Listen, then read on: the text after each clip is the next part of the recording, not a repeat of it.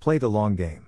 I've tried to figure out the logic of Paul's concluding sentence in 1 Corinthians 15 for years. Therefore, my beloved brothers, be steadfast, immovable, always abounding in the work of the Lord, knowing that in the Lord your labor is not in vain. 1 Corinthians 15:58.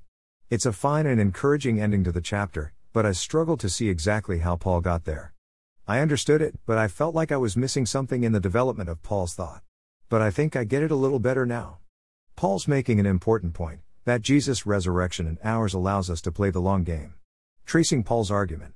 In the chapter, Paul responds to those in Corinth who doubted the resurrection, but Christ's and ours.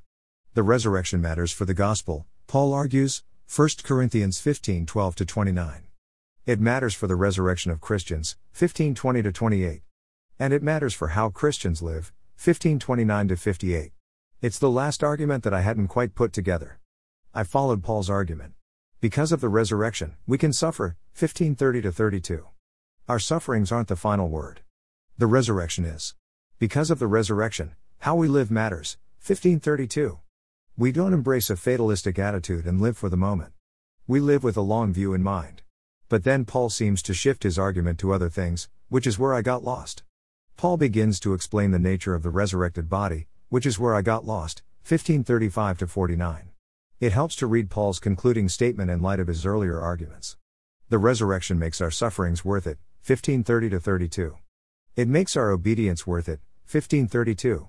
It also makes our steadfastness and labors for God worth it too, 15:58. Take the long view. If this life is all there is, our ministry would seem like a colossal waste of time. Most of what we do doesn't seem to make much of a difference.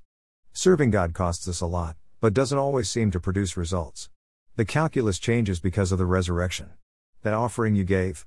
You could have gone on vacation with that money. But you invested in the kingdom. That offering may contribute to the spread of the gospel past your lifetime. Think of the churches that wouldn't exist today if it had not been for the sacrificial giving of saints who have long since died and been forgotten. That sermon you preach? It may not be your best sermon. You may see no results. But the Spirit may use it to change the course of someone's life, and you may not learn about it until one day in glory. That conversation you had. You may forget it, but the effects of your words may linger for years. We're not looking for immediate returns. We're playing the long game. We can make investments that don't pay off right away because we have eternity in view. All kinds of things start to make sense when you believe in the resurrection. Be prepared to suffer here.